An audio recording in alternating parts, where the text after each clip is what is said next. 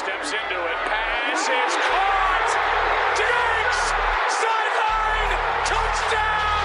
Unbelievable! Vikings win it!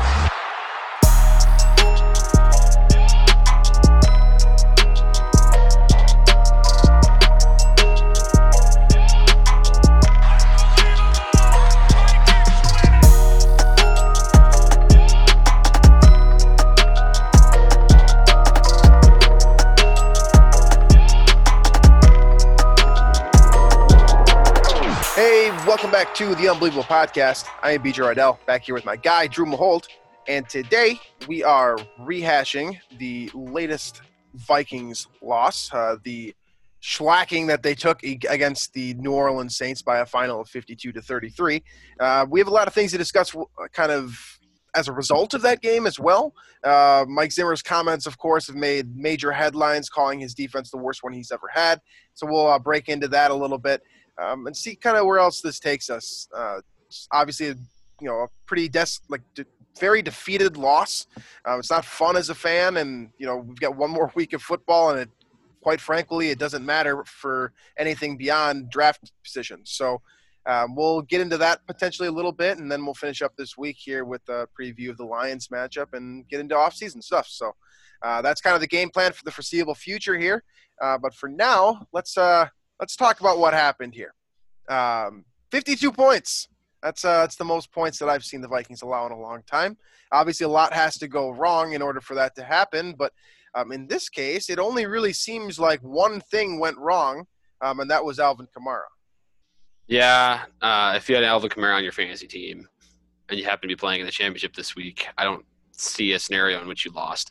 By the way, as a side note, if you did have Kamara in your lineup and you did lose, I would like to see a screenshot of how that went down. So please find me on Twitter and show me that. But the Vikings run defense, the defensive line in general it's very exposed. And I think Mike Zimmer's done an okay job of covering it up, last few weeks against inferior opponents, not Sean Payton level coaching, but it didn't take very long for Sean Payton to expose that right after it and go on the ground, and they didn't really waver from it. So, and that's the thing about this game. I think both of us coming in thought that, Drew Brees wasn't scary. I mean, we never were scared of Drew Brees. He actually wasn't that good in this game. He wasn't. He was holding it back. So, yeah, I mean, if they hammered Latavius Murray and Alvin Kamara up the middle of the entire game, it's probably – similar scoring output, but the Vikings have fewer opportunities as well. So there's just nothing surprises me. The Vikings have some serious work to do personnel-wise, fixing the defensive line. Of course, they're going to get guys back, but not just getting Danielle Hunter back, not just getting Michael Pierce into the game, things like that. That's not going to solve the problems. There's a clear depth issue as well, and it was very much exposed this year when these guys are forced to play a lot of snaps. We kind of got what we thought we were going to get, right? We talked in the pregame, this is one of the worst front sevens that you're going to find, short the guys that are missing with, Barr, Kendricks, Hunter, Pierce, et cetera, out. You have backups and backups playing in your front seven, and it was a recipe for disaster against the run. I don't think any of us foresaw 52 points or a record-breaking, or I suppose record-tying 6 touchdowns from Kamara, but I think that we all could have guessed that the run defense was going to be a problem, and the fact that you're playing against Sean Payton, I'm glad you brought that up because that's important here. He knew what to do. They rushed the ball 45 times with a Hall of Fame quarterback.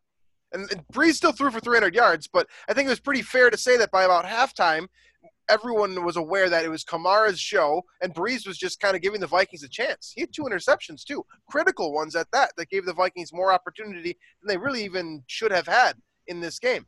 But 45 rushing attempts, 264 yards total for the team, 5.9 yard average. And that's including Drew Brees' 3 kneels. So yeah. This is disgusting. You can't win a game when we've talked about this before, right? In theory, passing the ball is always going to be more effective just because you're always going to average between 8, 9, 10 yards per play, as opposed to running, where even if you're great, 6 yards, you're probably not going to be efficient enough to run someone into the ground. The Saints just did that. 45 carries, averaged nearly 6 yards per attempt. They ran the Vikings into the ground. And for what it's worth, yeah, I guess Breeze connected it on a couple passes when they needed to, but this was a running show, and they controlled everything about this game with just one player and having a little kind of Robin superhero to back him up in Latavius Murray. But Kamara was unstoppable. And Right. he's not even known as a pure rusher. No. That's his third 100-yard game of the season. Third. He doesn't even rush that much. He's more of a pass catcher. And that's what happened. That's not good. It's not good, no. And it was kind of fitting that this is sort of how the season, the Vikings were officially eliminated, right? Right. That, they the funny thing too is the Cardinals did end up losing. So like the Vikings, if they had won this game, would be I think a win and in or something like that potentially this week. So it's fitting, right? Because I think all season it's been, the Mike Zimmer quote. We're going to talk about Mike Zimmer's quote after this game, but the quote before the season where he goes, I've never had a bad defense, and I don't think that's going to change, or whatever he said when asked about it. And sure enough, when the most important game of the year, season on the line. Now, granted, again, that roster or that lineup out there was, half those guys are fringe NFL players, probably should be on practice squad somewhere, but elevated due to injuries, regardless. And Vikings got 52 points. Saints get whatever they want besides a couple of Breeze mistakes. You can't ask Kirk Cousins in the offense to keep up with that. You just can't. That was going to be my next question because, you look at the scoreboard, 33 points, generally pretty good considering the fact that I believe the Vikings also did not have a turnover. They fumbled a couple times. They didn't lose either of them. Yeah. So Cousins does his job. He gives you 33 points, controls the football when he's allowed to have the football, mind you, because of what the Saints were able to do controlling the clock. How much of the blame does go to the offense here? Like, are they responsible for 19 more points when you lose 52 to 33? The one main critique I have, and again, there's, they had a 3-and-out, I believe, like early, like deep in their own territory, stuff like that. But like Cousins probably took a sack or two he shouldn't have. Like that happens, right? If I guess I would say that's nitpicking at that point. Like every single quarterback that's ever played is going to have a game where they take a sack or two that they shouldn't have, or they miss a wide open throw, or make a bad decision. Like nobody plays a perfect game. But I think the one thing I would criticize is just how in the heck the management of the clock was at the end of the first half when points were, I would say, there for the taking, whether it be a field goal attempt or whether it be even something more. I think maybe getting greedy to say a touchdown was possible there, but there were points there to be had, and the clock was terribly mismanaged, whether that was Kirk, whether that was Zimmer. I don't know who it was that was maybe at fault the most for that, but something needs to change. Their clock management, that happened a few times this year, where I would say end of the first half, it seemed to be the most common occurrence where the clock was just terribly mismanaged. Whether it's, you got to make a decision, got to be decisive about when to use the timeouts. It seems like the Vikings were taking time to decide if they should use a timeout, and that clock or that time ended up working against them and costing them points in this game and other times throughout the season. If you think about it, those 3 points are – first of all, we should say this before I go on a small rant here about the Vikings 2-minute issues. There's no guarantee that they're going to get the 3 points even if they line up for 3. Just for what it's worth. Just need to put that out there because someone's thinking it because Dan Bailey's been trash, right?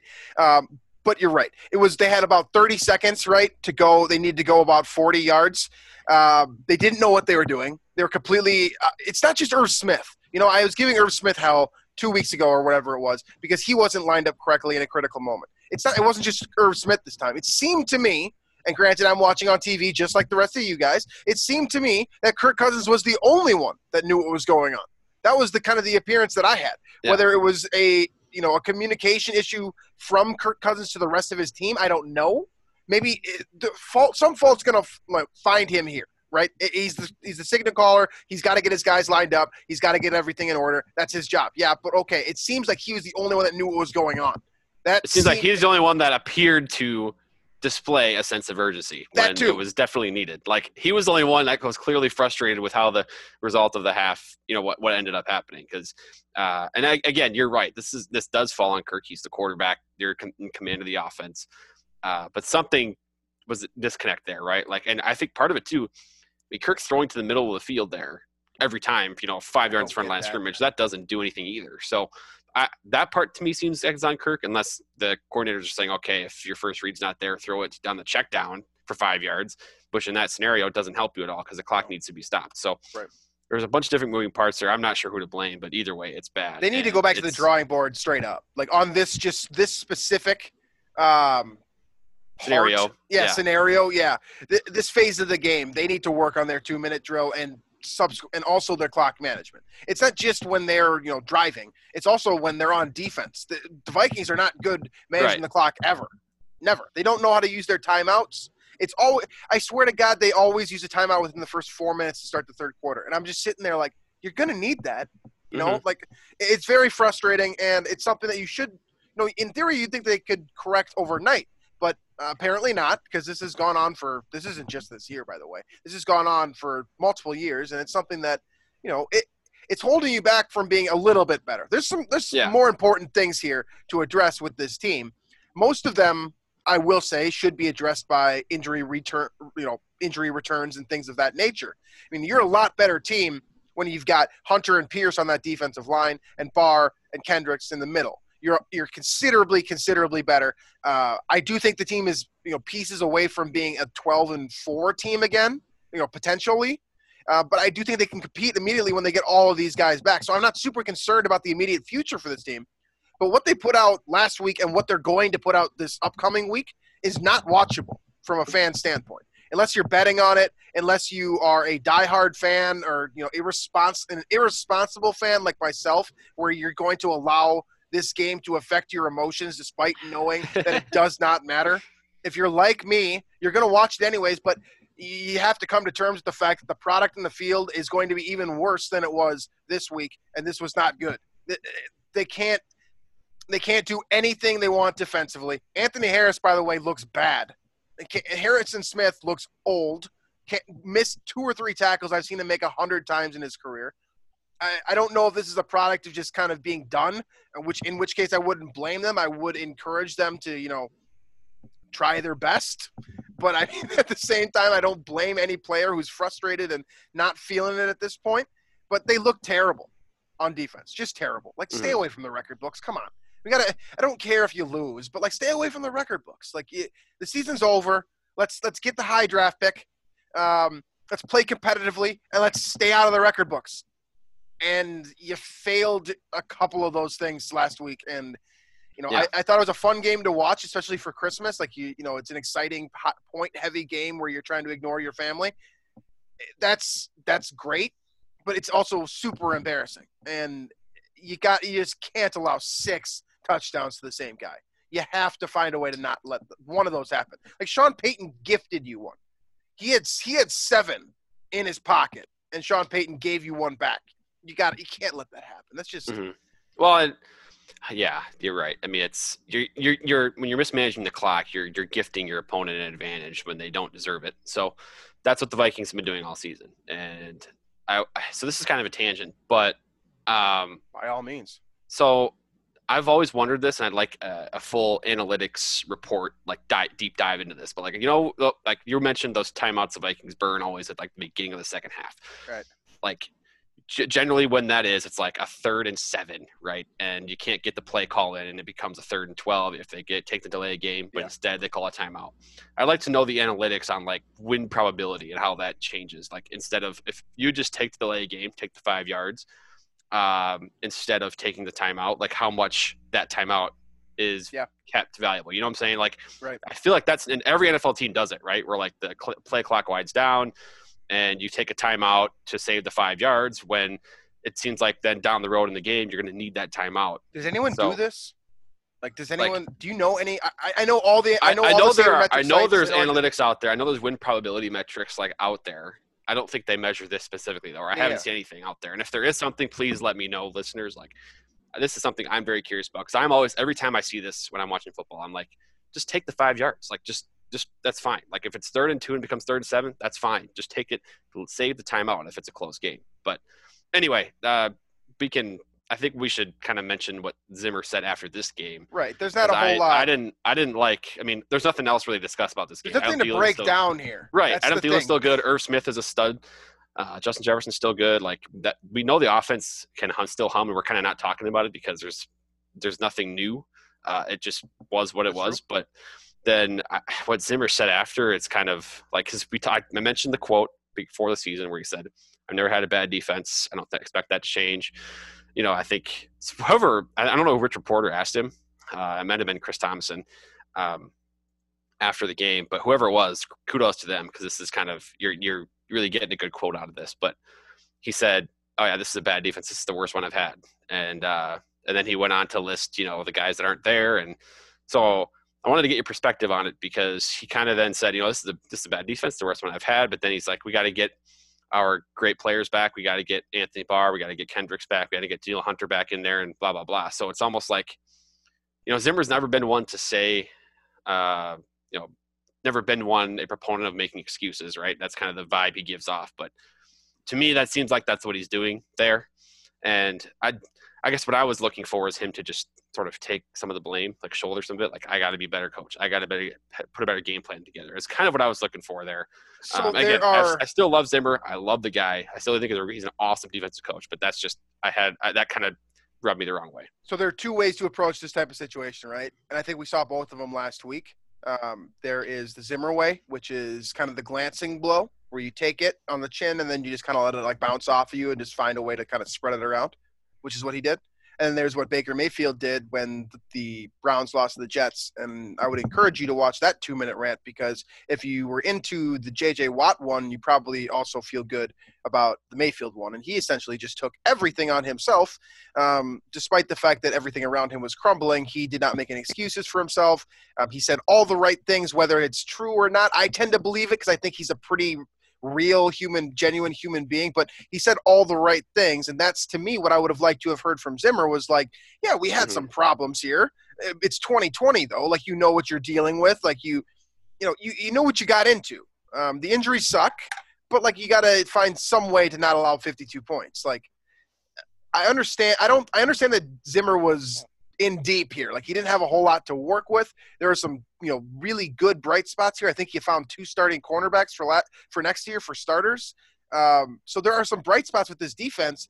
But what he said is kind of like what he said is, this is the worst one I've had, which that's possessive. So he is taking ownership of the fact that like, this is a bad defense and it's his. So in that way, he's not making any excuses. If he had just said that statement, like, yeah, it's a kind of matter of fact, you know, boring statement that any one of us could have said that just carries more value because it's the head coach saying it. But at the same time, as soon as he continues that statement and he's like, you know, we got to get Barr, Kendricks, Pierce, et cetera back, it's like you're saying, yeah, this is the worst defense I've had, and it's these guys' fault because I didn't have. Well, it's also like, it's not giving yourself credit too. Like, it's like disqualifying himself and his accomplishments as a coach the last 5 years, putting together a great defense, and saying, well, it was just these guys doing it, essentially, right? Like, he's taking away what he's done as Vikings defense, as the Vikings head coach, putting together awesome defenses. So I don't know. I guess, and again, I'm sure I'm not going to like put too much into this or put too much thought into this, because, you know, he's frustrated after an embarrassing loss on Christmas Day. Like, I don't think, frankly, Zimmer doesn't think too much about really what he says or doesn't say to the media. He just kind of wants to get through the media session, right? Whether it's a good day or a bad day. So I just, you know, for me, it would have been like, that's fine. Everything he says is fine. But I think I just would have wished at the end he said something like, well, you know, I'm the head coach of this team. You know, giving up 52 points is ultimately my responsibility. So, and even if it was or wasn't, like, we can as fans figure that out, I think, based on the fact that these guys are all practice squad players, but like, at least shoulder some of that responsibility, because that's what I guess the leadership would look like to me. But anyway, that's just, I think we should have mentioned that. I think there is one more point here. I think and this kind of goes off of what you were saying about Zimmer's relationship with the media. I think what Zimmer says to the media and what Zimmer says to his players are entirely different, which is good and bad, right? Like, it's good that, you know, he's keeping issues in-house. I think that's always like, it's better to not air your grievances to the media, which he's done this in the past, and it's not tight. Like, it's never gone over well when he's spoken poorly about a player in the media. He's done a good job for the most part of keeping what he says constructively, critically, whatever it is, to his guys. And his guys acknowledge that and seem to feel like he takes ownership. I've never seen any player say Zimmer isn't taking ownership of this issue. I've never seen any attitude that suggests that to be the case, with the exception to the one time when Xavier Rhodes and Terrence Newman decided to freelance. That was the one time when I thought that they kind of were against their head coach. And we've since seen, nothing else to suggest that to be the case. So I do think that, where he says it matters, because you're probably going to have a couple players be like, it's nice for you to let us know that you're owning this one for us. And I'm sure he said that to his guys. But we also want you to say it publicly, because always we're like, you're shaming us, it's like it's important to say the right things privately, but you also have to be public about, important moments. And I think this might be one of them, because you're done. Like you don't get to have your year-end press conference when it's supposed to happen this year. You have to have it a little bit early. And to me, the message that he was sending probably doesn't line up with the one that he said in the locker room. And I want to hear what he said in the locker room, because I think that he probably placed more blame on his shoulders talking to his players than he did to us. Mm-hmm. Oh, and I'd like to hear it, because like ultimately, like, it's not really his fault. It's not really Rick Spielman's fault. It's something else's fault that you can't really. This is why we have insurance. The injury part, right? I mean, there's no insurance for a very important football player. Well, we could bring up the fault of, like, is this maybe Rick Spielman's fault for not providing the personnel necessary to withstand these injuries, right? Like, that's something that should be considered. That goes back to my favorite quote of all time. The one, I can't remember who it was that said it right now, but the one about Peyton Manning, where why is Peyton Manning taking all the snaps? And the coach responded, if 18 goes down, we're fucked. It's my favorite quote of all time. And it stands for everyone, especially for Zimmer, who's a defensive head coach, where your signal caller, Anthony Barr, you lose him, right? And then you hand those responsibilities over to Eric Kendricks. You lose him. You've seen some regression from Harrison Smith. I don't know what the level is yet. That will be determined early next year, I'm sure. You've seen regression from Anthony Harris. The franchise tag looks like a beautiful move right now from a management perspective. To me, there's no true answer. Like, would it be nice to have gotten a fifth-round linebacker that can step in and play to the level that Anthony Barr has, which, for what it's worth, the bar is not super high, no pun intended. But, yeah, it would have been nice. But, like, can you actually be pissed off about someone like the general manager not doing that when the draft was as good as it actually was? I mean, you got two starting cornerbacks out of this for sure. At least going into next year, you got two starting cornerbacks.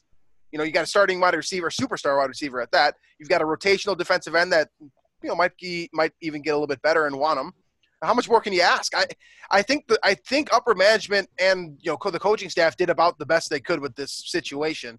And I think it just ultimately crumbled. And, 18 went down 5 different times for the Vikings this year. And here we are, 6-9, we're screwed. Yeah. So it's, I don't know. I mean, it'll be a fun offseason, though, because I do think there's a scenario where the Vikings are quickly competitive again next year.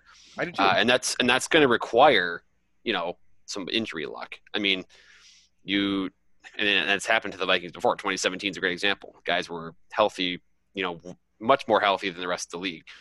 And I think, once if the Vikings get that next year, they'll be competitive again. They can, make another, I guess, every odd year, right? The Vikings are competitive and make a playoff run. So, but kind of seemed like a perfect storm of injuries on the defensive side just happened this year. And as long as those guys can stay healthy next year, you're going to be much better off, like you said, with those 4 guys. But this offseason will be interesting because there's still so many holes to figure out with this team. I mean, still clearly defensive line's an issue, whether or not you have Hunter and Pierce. Offensive line and getting past pro is an issue. You can always add another receiver, right? Adam Thielen is getting up there in age. Clearly having two receivers is a big deal, right? You can see it with Jefferson this year. Having two very good receivers is a big boost to your team. And of course, defensively, secondary, cornerback, linebacker now clearly behind Kendricks and Barr is probably something that needs to be figured out with Eric Wilson probably gone. So a lot of different ways to address this offseason. But I guess we do have yet one more game to look at before offseason officially is underway. So that quote, by the way, that was Tom Moore. He was their offensive coordinator for the Colts, right? Forever. He was a consultant for the Colts or he was an offensive something coach, like that, yeah. Something like that. So feel free to look that one up. It's a fun one if you hear the audio version of it too.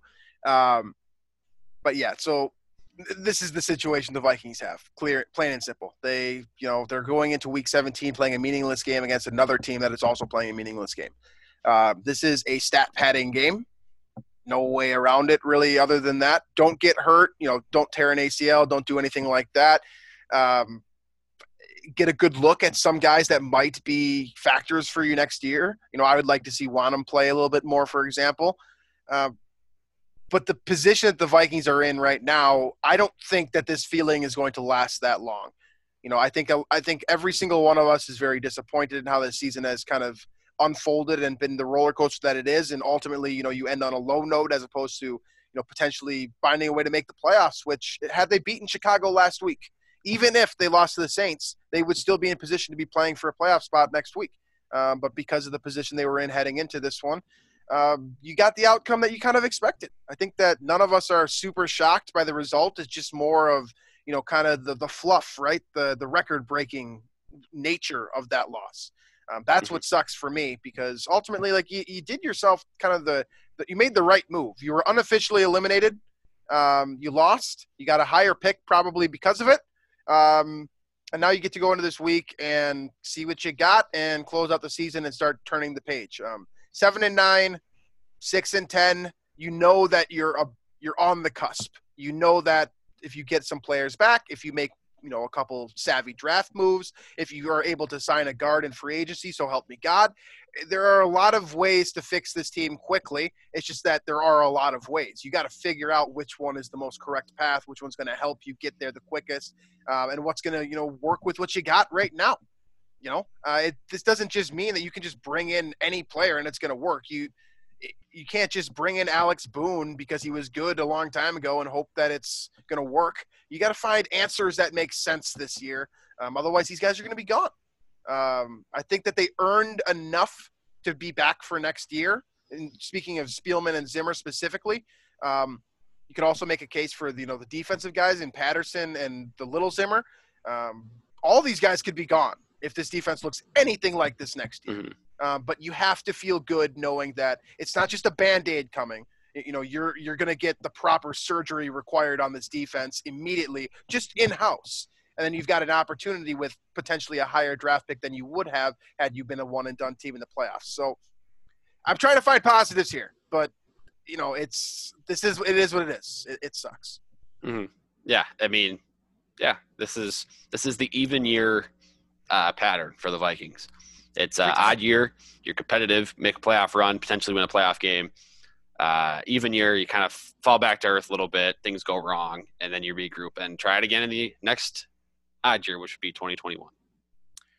I mean, we'll see what happens, but that's basically all I've got for you guys today. I don't have anything super insightful or fun or interesting. I'm as bummed out as you guys are, and I'm not looking forward to this weekend the same way that I would have had a couple more things fall in the right way for the Vikings this year. But alas, here we are, and we'll be back later on this week to give you an idea of what to look for, this isn't going to be a game that's fun competitively, but it's still Vikings football. You get it one more time for another 6 months here, and we're going to try to enjoy that and find things about this upcoming game against Detroit that might be fun to keep an eye on, things that might develop into something bigger in the foreseeable future, and so forth. So thank you as always for listening to us. Hopefully you were able to kind of grieve with us on today's episode, and later on this week we'll get back to business and Then we'll start our off-season scheduling next week. It'll be a one-show-a-week thing again during the off-season. We haven't decided what day yet, but I'll give you some more information on that later. So thank you guys all for listening. We appreciate it, and we will catch you guys next.